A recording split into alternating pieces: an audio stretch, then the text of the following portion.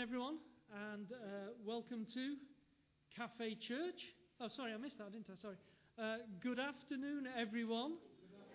Yeah, sorry, I was out of the mode from the last 4 weeks. I'm in Cafe Church mode now, and Lisa's got a job with Pickfords when she finishes.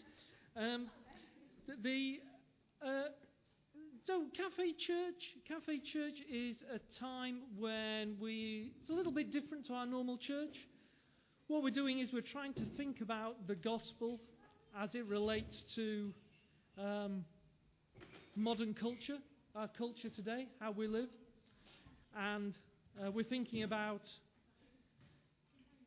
God, the gospel, and something related to our sort of modern culture. And so it was just too tempting. It was just too an easy one for us. What can I say? We're going with God, the Gospel, and the World Cup. And I know that there will be a number of you here who have been hanging on every moment of the last 4 years, waiting for this time.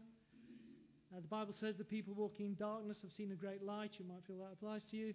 Or on the other hand, you may just feel like this is slightly less interesting than cleaning the oven or watching paint dry. So today we're going to think about this, but we're just not going to try and make it too much about World Cup and football and that kind of thing, although, to be fair, there will be a certain amount of it. Sorry. That's just how it goes. But we'll have a bit of fun. Thinking about that and see how the gospel might apply, or how sport might point us towards the gospel. So, and let's face it, you may never look at the World Cup in quite the same way after today. But anyway, so let's start off, and we're going to take a little time, take a couple of minutes just sitting where you are, talking to the people around you, and perhaps share with each other some of your favourite memories of, let's say, sporting events. Let's not say World Cups, let's say sporting events. So sporting events you may remember recently or from when you were a child. Could be different sports. And maybe even meeting a famous sports star. I don't know. So just take a few minutes, just where you are in groups, just share your sporting experiences.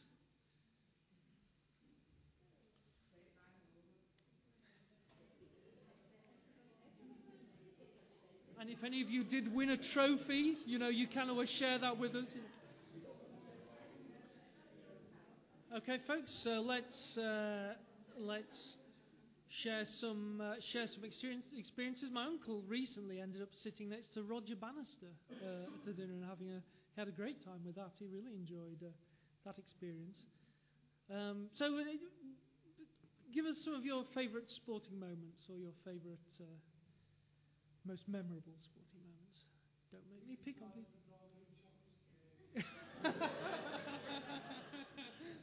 Okay, vote for chocolate cake at the back.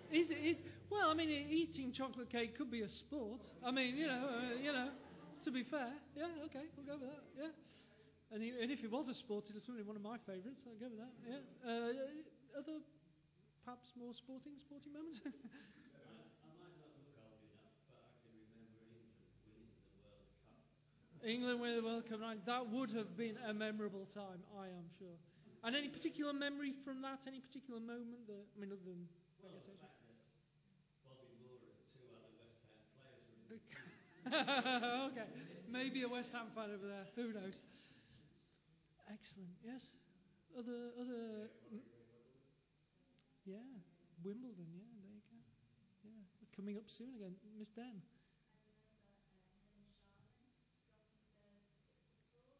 Helen Sharman dropping the torch in the Don Valley Stadium at the 1991 World Student Games, I think it was. Yes, I think so. She was running up with it and she dropped it and spilt it. And yet, the torch still lit. Now you tell me how that works. I don't know. Any others? But let me share with you just one that has been in my mind recently, given the World Cup coverage. This is 4 years ago when Frank Lampard, in the round of 16 in the World Cup, against our, let's face it, arch rivals Germany, he has a first half shot at goal. At this point it's still 2-1. It hits the bar, bounces clearly to absolutely anybody over the goal line, and yet it is not given as a goal. At that point, that would have tied the game 2-2. Instead, England go on to lose 4-1, and we leave the tournament. And that's really when one of the calls for goal line technology, where it says, there's something that goes across the goal, so they can say whether the ball bounces this way or that way. They've used it in tennis for a while and cricket more recently. But it helps the referee from making a wrong judgment. It helps the referee from not making the right call. And God makes judgments all the time. God is making judgments all the time because that's who He is. His very nature, at least in part, is justice. I know that the statue on the top of the Old Bailey in London is supposed to be justice. There's a woman, blindfold, scales. Always struck me as a bit of a strange place to do a bit of baking on top of the building, but anyway. But no, it is God who is justice. It is God who is perfect justice. He's making judgments all the time. And the difference between Him and a referee in sport is that His are always right. He doesn't need goal line technology because they're right every time. And when He looks at our lives and He looks at the way we don't do what we should do, and let's be honest, none of us do, His decision is always spot on. And that's our first idea, that idea that God is the perfect referee. He is the perfect referee. The Bible says that God is a God of faithfulness and without iniquity. Just and upright is He. Elsewhere in the Bible it says, God says of Himself, He says, I, the Lord, speak the truth. I declare what is right. And so there's our first thought really from this idea that God is the perfect referee in His judgments. But no one really brought up here famous sports stars. I spent some time, most of you know, overseas up until recently, and we got a little bit into ice hockey. Don't know if ever you've come across ice hockey. That's a great game. Really is a good game. Every now and again there's a fight. It's really good. But in ice hockey, so I learned a little about it. There's one star who is head and shoulders above the others. His name is Wayne Gretzky, otherwise known as the Great One. He retired in 1999, and he's been called the greatest hockey player ever by not only by the commentators but also by all the other players, and even by the entire league itself has said he is the greatest player ever. He scored over 200 points in one season, and no one has ever done that. And not only did he do it once, he did it 4 times. When he retired, he held 61 records, and 60 of them still exist. When he retired, I don't know if you've ever seen this in American sports, it's a bit of a weird idea. What they do is they retire your number sometimes. If you're a really, really, really good player, they'll say, okay, no one else will ever have number. Say if it was Dave Beckham, they'd retire the number 7. Manchester United would have retired the number 7. Was he number 7? Number 7. They would have retired number 7. When this guy retired, every team in the league retired his number at the same time, so that no one would ever again use his number. He was number 99. And I just think that's incredible, that idea that someone is held in that sort of high esteem. So let's take another minute now, just where you are. Let's talk about personalities. Let's talk about sports stars who you admire, perhaps because of what they do on the sporting field, perhaps because of what they do outside of sport. But just let's talk for a minute or two about sports stars who you really admire. Let's see what happens with that. Well, let's pull it back together again and hear about your sporting stars and the people who you perhaps look up to or otherwise. Anyone want to kick us off? No pun intended. The White Power Ranger. Okay. The White Power Ranger. Okay. Slightly out of my experience there, but we'll go with it. White Power Ranger. Cool. other sporting stars, people who we admire on the pitch? Or Johnny Wilkinson, for his sporting prowess and just being a really nice guy. Hard work. Yeah, yeah. Whoever that is. Couldn't resist it, sorry. Just wine sandwich. Stanley Matthews. Well, the ball was allegedly stuck to his foot due to his abilities. You know, yeah, he just skipped through defences. Football boots that I was bought as a schoolboy Yeah. cost 15 shillings a foot Ooh. from the co-op. Yes, there you go. And they had Stanley Matthews' name on them. Now there's a need for it. Yeah, there you go. Name written on. There you go. Fabulous. Any other sporting heroes? Truman, yes. Yeah, what a great player. Yeah, and a commentator for a long time afterwards as well. Yes, yes. Eric Liddell. Eric Liddell, yeah, yeah, yeah. Well, and yeah, when we think about these people, you know, they do they perhaps are very famous in their sporting field. They're very successful. Perhaps they win trophies. They may be very do some worthwhile things off the field. Certainly, a number of sports stars, particularly recently, have got involved as things like ambassadors for the United Nations and those kind of things. Really trying to do something more than being successful on the pitch. But when we think about stars like, you know, those folks and yeah, I don't know, Jessica Innes, Muhammad Ali, Bobby Charlton, Jonah Lomu, Magic Johnson, whoever you look to in that way, God's view of them, unless they are Christians, God's view of them will be still, that's a no goal, that's a red card, that's a whatever their sport is. For all their accomplishments, for all their sporting prowess, for all their fair play, for helping young people, whatever it may be, for all their admirable qualities, God is measuring them against His standard. And against His standard, we all fall short. And remember, He is the perfect referee. God says in the Bible that all of our righteous deeds, so understand this, all of our righteous deeds, even the things we're doing for the best of motives, are like a polluted garment as far as He's concerned, if we haven't got Him in place.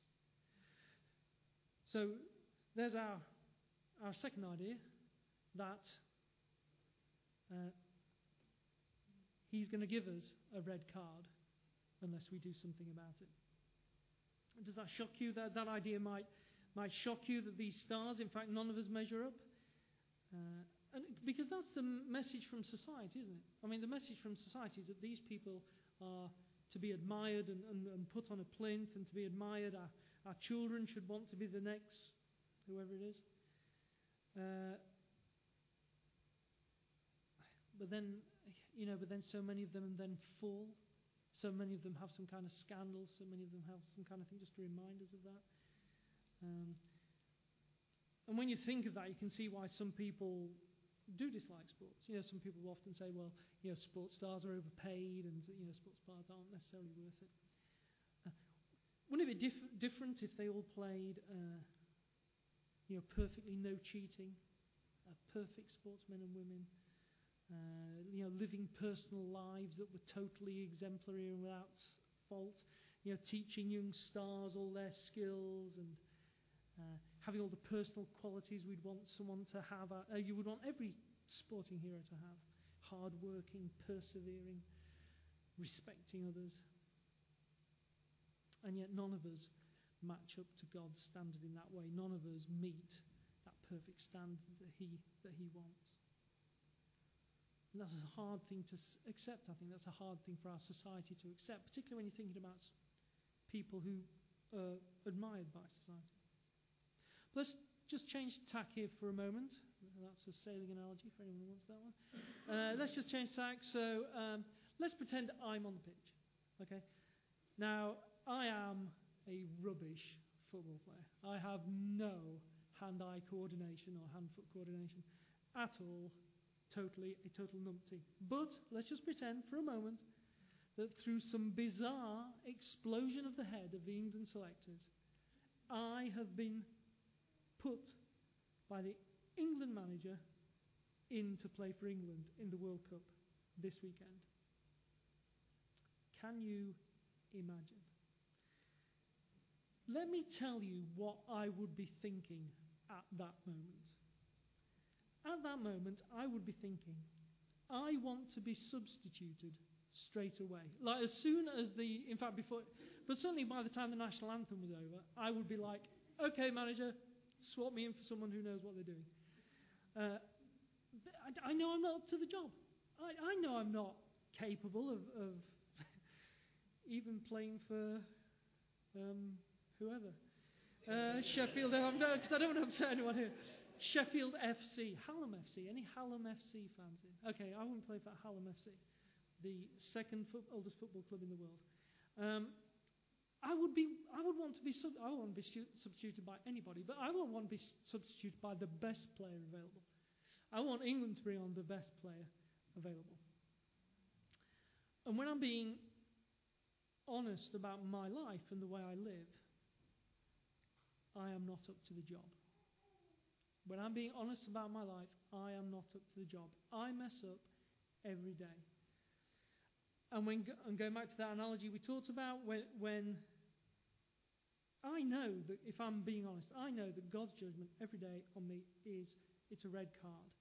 I need to be substituted. I need someone to come on and play for me instead. Fortunately, there's one star who can substitute for me. There's one star who can come on and do what I can't do, and his name is Jesus. Jesus calls him the bright morning star. I know Jose Mourinho is sometimes called the chosen one, with various degrees of seriousness, but did you know that Jesus Christ was actually the real chosen one? In fact, that's what Christ means. Christ means chosen one. So here's the third idea I want to leave you with, and that is that Jesus is our substitute. He's been chosen to substitute for us. Paul wrote to a group of Christians in a place called Corinth, for our sake he made him, talking about Jesus, him to be sin who knew no sin, so that in him we might become the righteousness of God. So Jesus is going to substitute for us again. A guy called John, who was one of Jesus' followers, followed him for 3 years. He said this. He said, "This is love, not that we have loved God, but that he loved us and sent his Son to be the," big word, propitiation, if I can say it, for our sins. He is swapping over. He is taking our place. Okay. All right, I know we've done lots of football analogies there and that kind of stuff. Reality check. All analogies break down. I can go on making increasingly tenuous links to football and I don't know what else, And so I don't want to take it too far. Might have already gone too far. But, and I don't want that to be a distraction. Jesus does not actually live our lives physically when we trust in him, but here's what he does. When we put our trust in Jesus Christ, God will forgive us because Jesus died for us. Jesus will help us to live a better life when we put our trust in him. When we put our trust in him, we become adopted as his brothers and his sisters. We're adopted by God. And his Spirit becomes a part of us. I want to be really clear with you that when we trust him, that's what happens. When that substitution takes place, that's what happens. He doesn't physically come and live our life in some way, although he helps us to live a better life. Well, it's just too tempting. Back to the footballing analogy then. So, unlike football, our lives are not a game of two halves. There is no extra time. There is no penalty shootout at the end. It's important to realise that our time is very limited. Let's go back to me playing for England for a minute.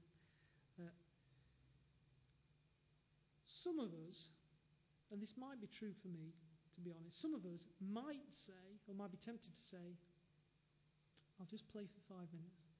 I'll just play for the first 5 minutes, just so I can say, yeah, I played for England. I played against Italy, or whatever it is. Or might be tempted to say, well, you never know. I mean, you never know. I might actually just be able to do something. I mean, I know I'm no good, but you never know. It might just be a moment of luck. I might just have something might happen. I know someone who won a pink Porsche 911 in a competition. He hadn't passed his driving test and could not have afforded to insure it in any way possible. But he didn't straight away sell it to someone. He kept it for about 2 weeks and took lots of photos with him next to him. It was like, just so he could say, yeah, I had a pink Porsche 911. And some of us, you might be tempted to, I'll just try it myself for a bit. I would be fooling myself if I said that. If I thought that I should be on that pitch for a moment, I would be fooling myself. It would be a disaster. But to a certain extent, we all try and do it ourselves. Either consciously or unconsciously, we will try and live our lives without God. We will make ourselves the centre of our lives rather than God. We'll say, I think I can handle this. I might not be brilliant, but I'm okay. I'm okay for a little while. And all the while, the ref is looking at us, thinking, this is a massacre. What is this boy doing on the pitch? And that's why we need to trust Christ.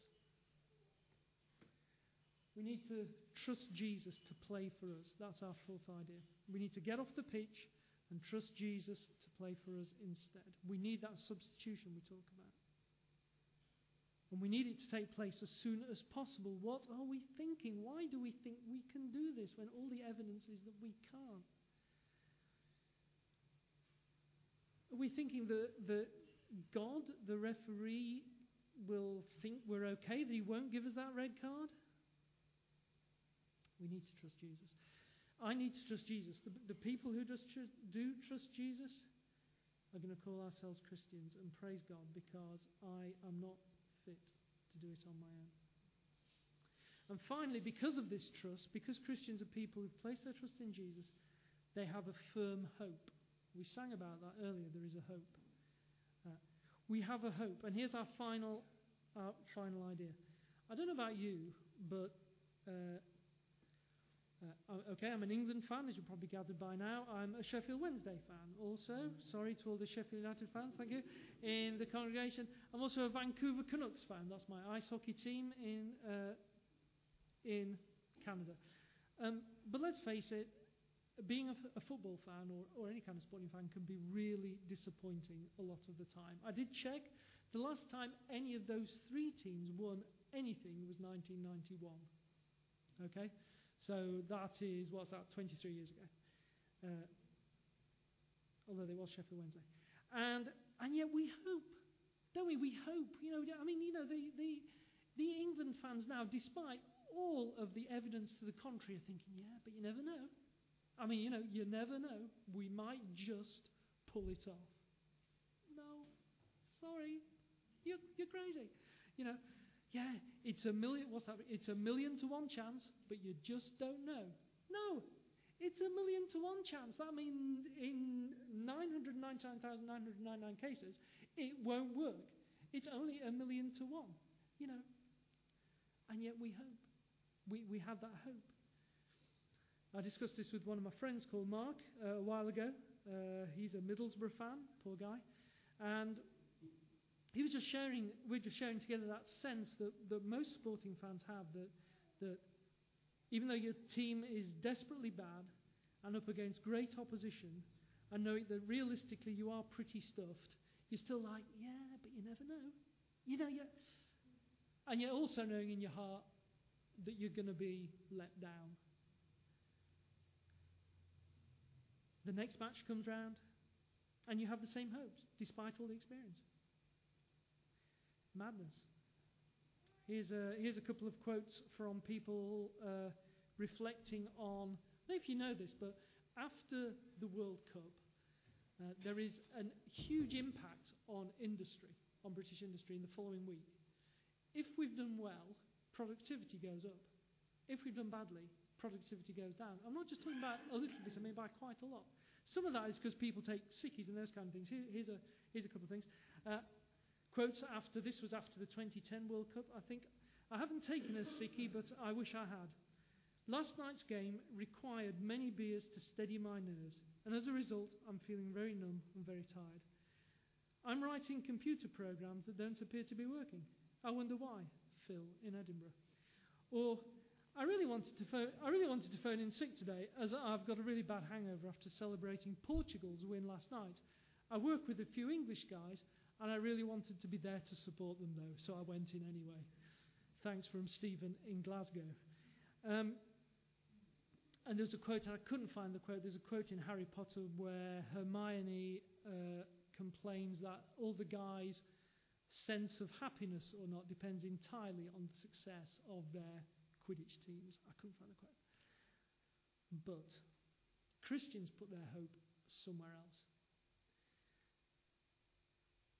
If you believe in Christ, then your hope is in that bright morning star. And it's a different type of hope. This is not a type of hope that you're thinking it's 1,000,000 to chance, but it might just come off. This is a hope in someone who's never let anyone down, ever. This is a hope in someone who has never dropped the ball. They've never lost a penalty shootout. They're someone who wins every time. There's a hope in someone who, despite our total rubbishness, despite how completely useless we are, still wants us on his team. And that's just going to bring us great joy and great hope, and a hope that lasts. And that's where that sense of joy and that hope is in the passage from Romans. Look with me again in Romans. This was in chapter 5, and we were in verse 3 there.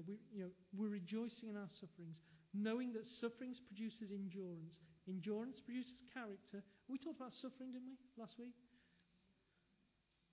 And character produces hope. And get this, hope does not put us to shame because God's love has been poured into our hearts through the Holy Spirit who's been given to us.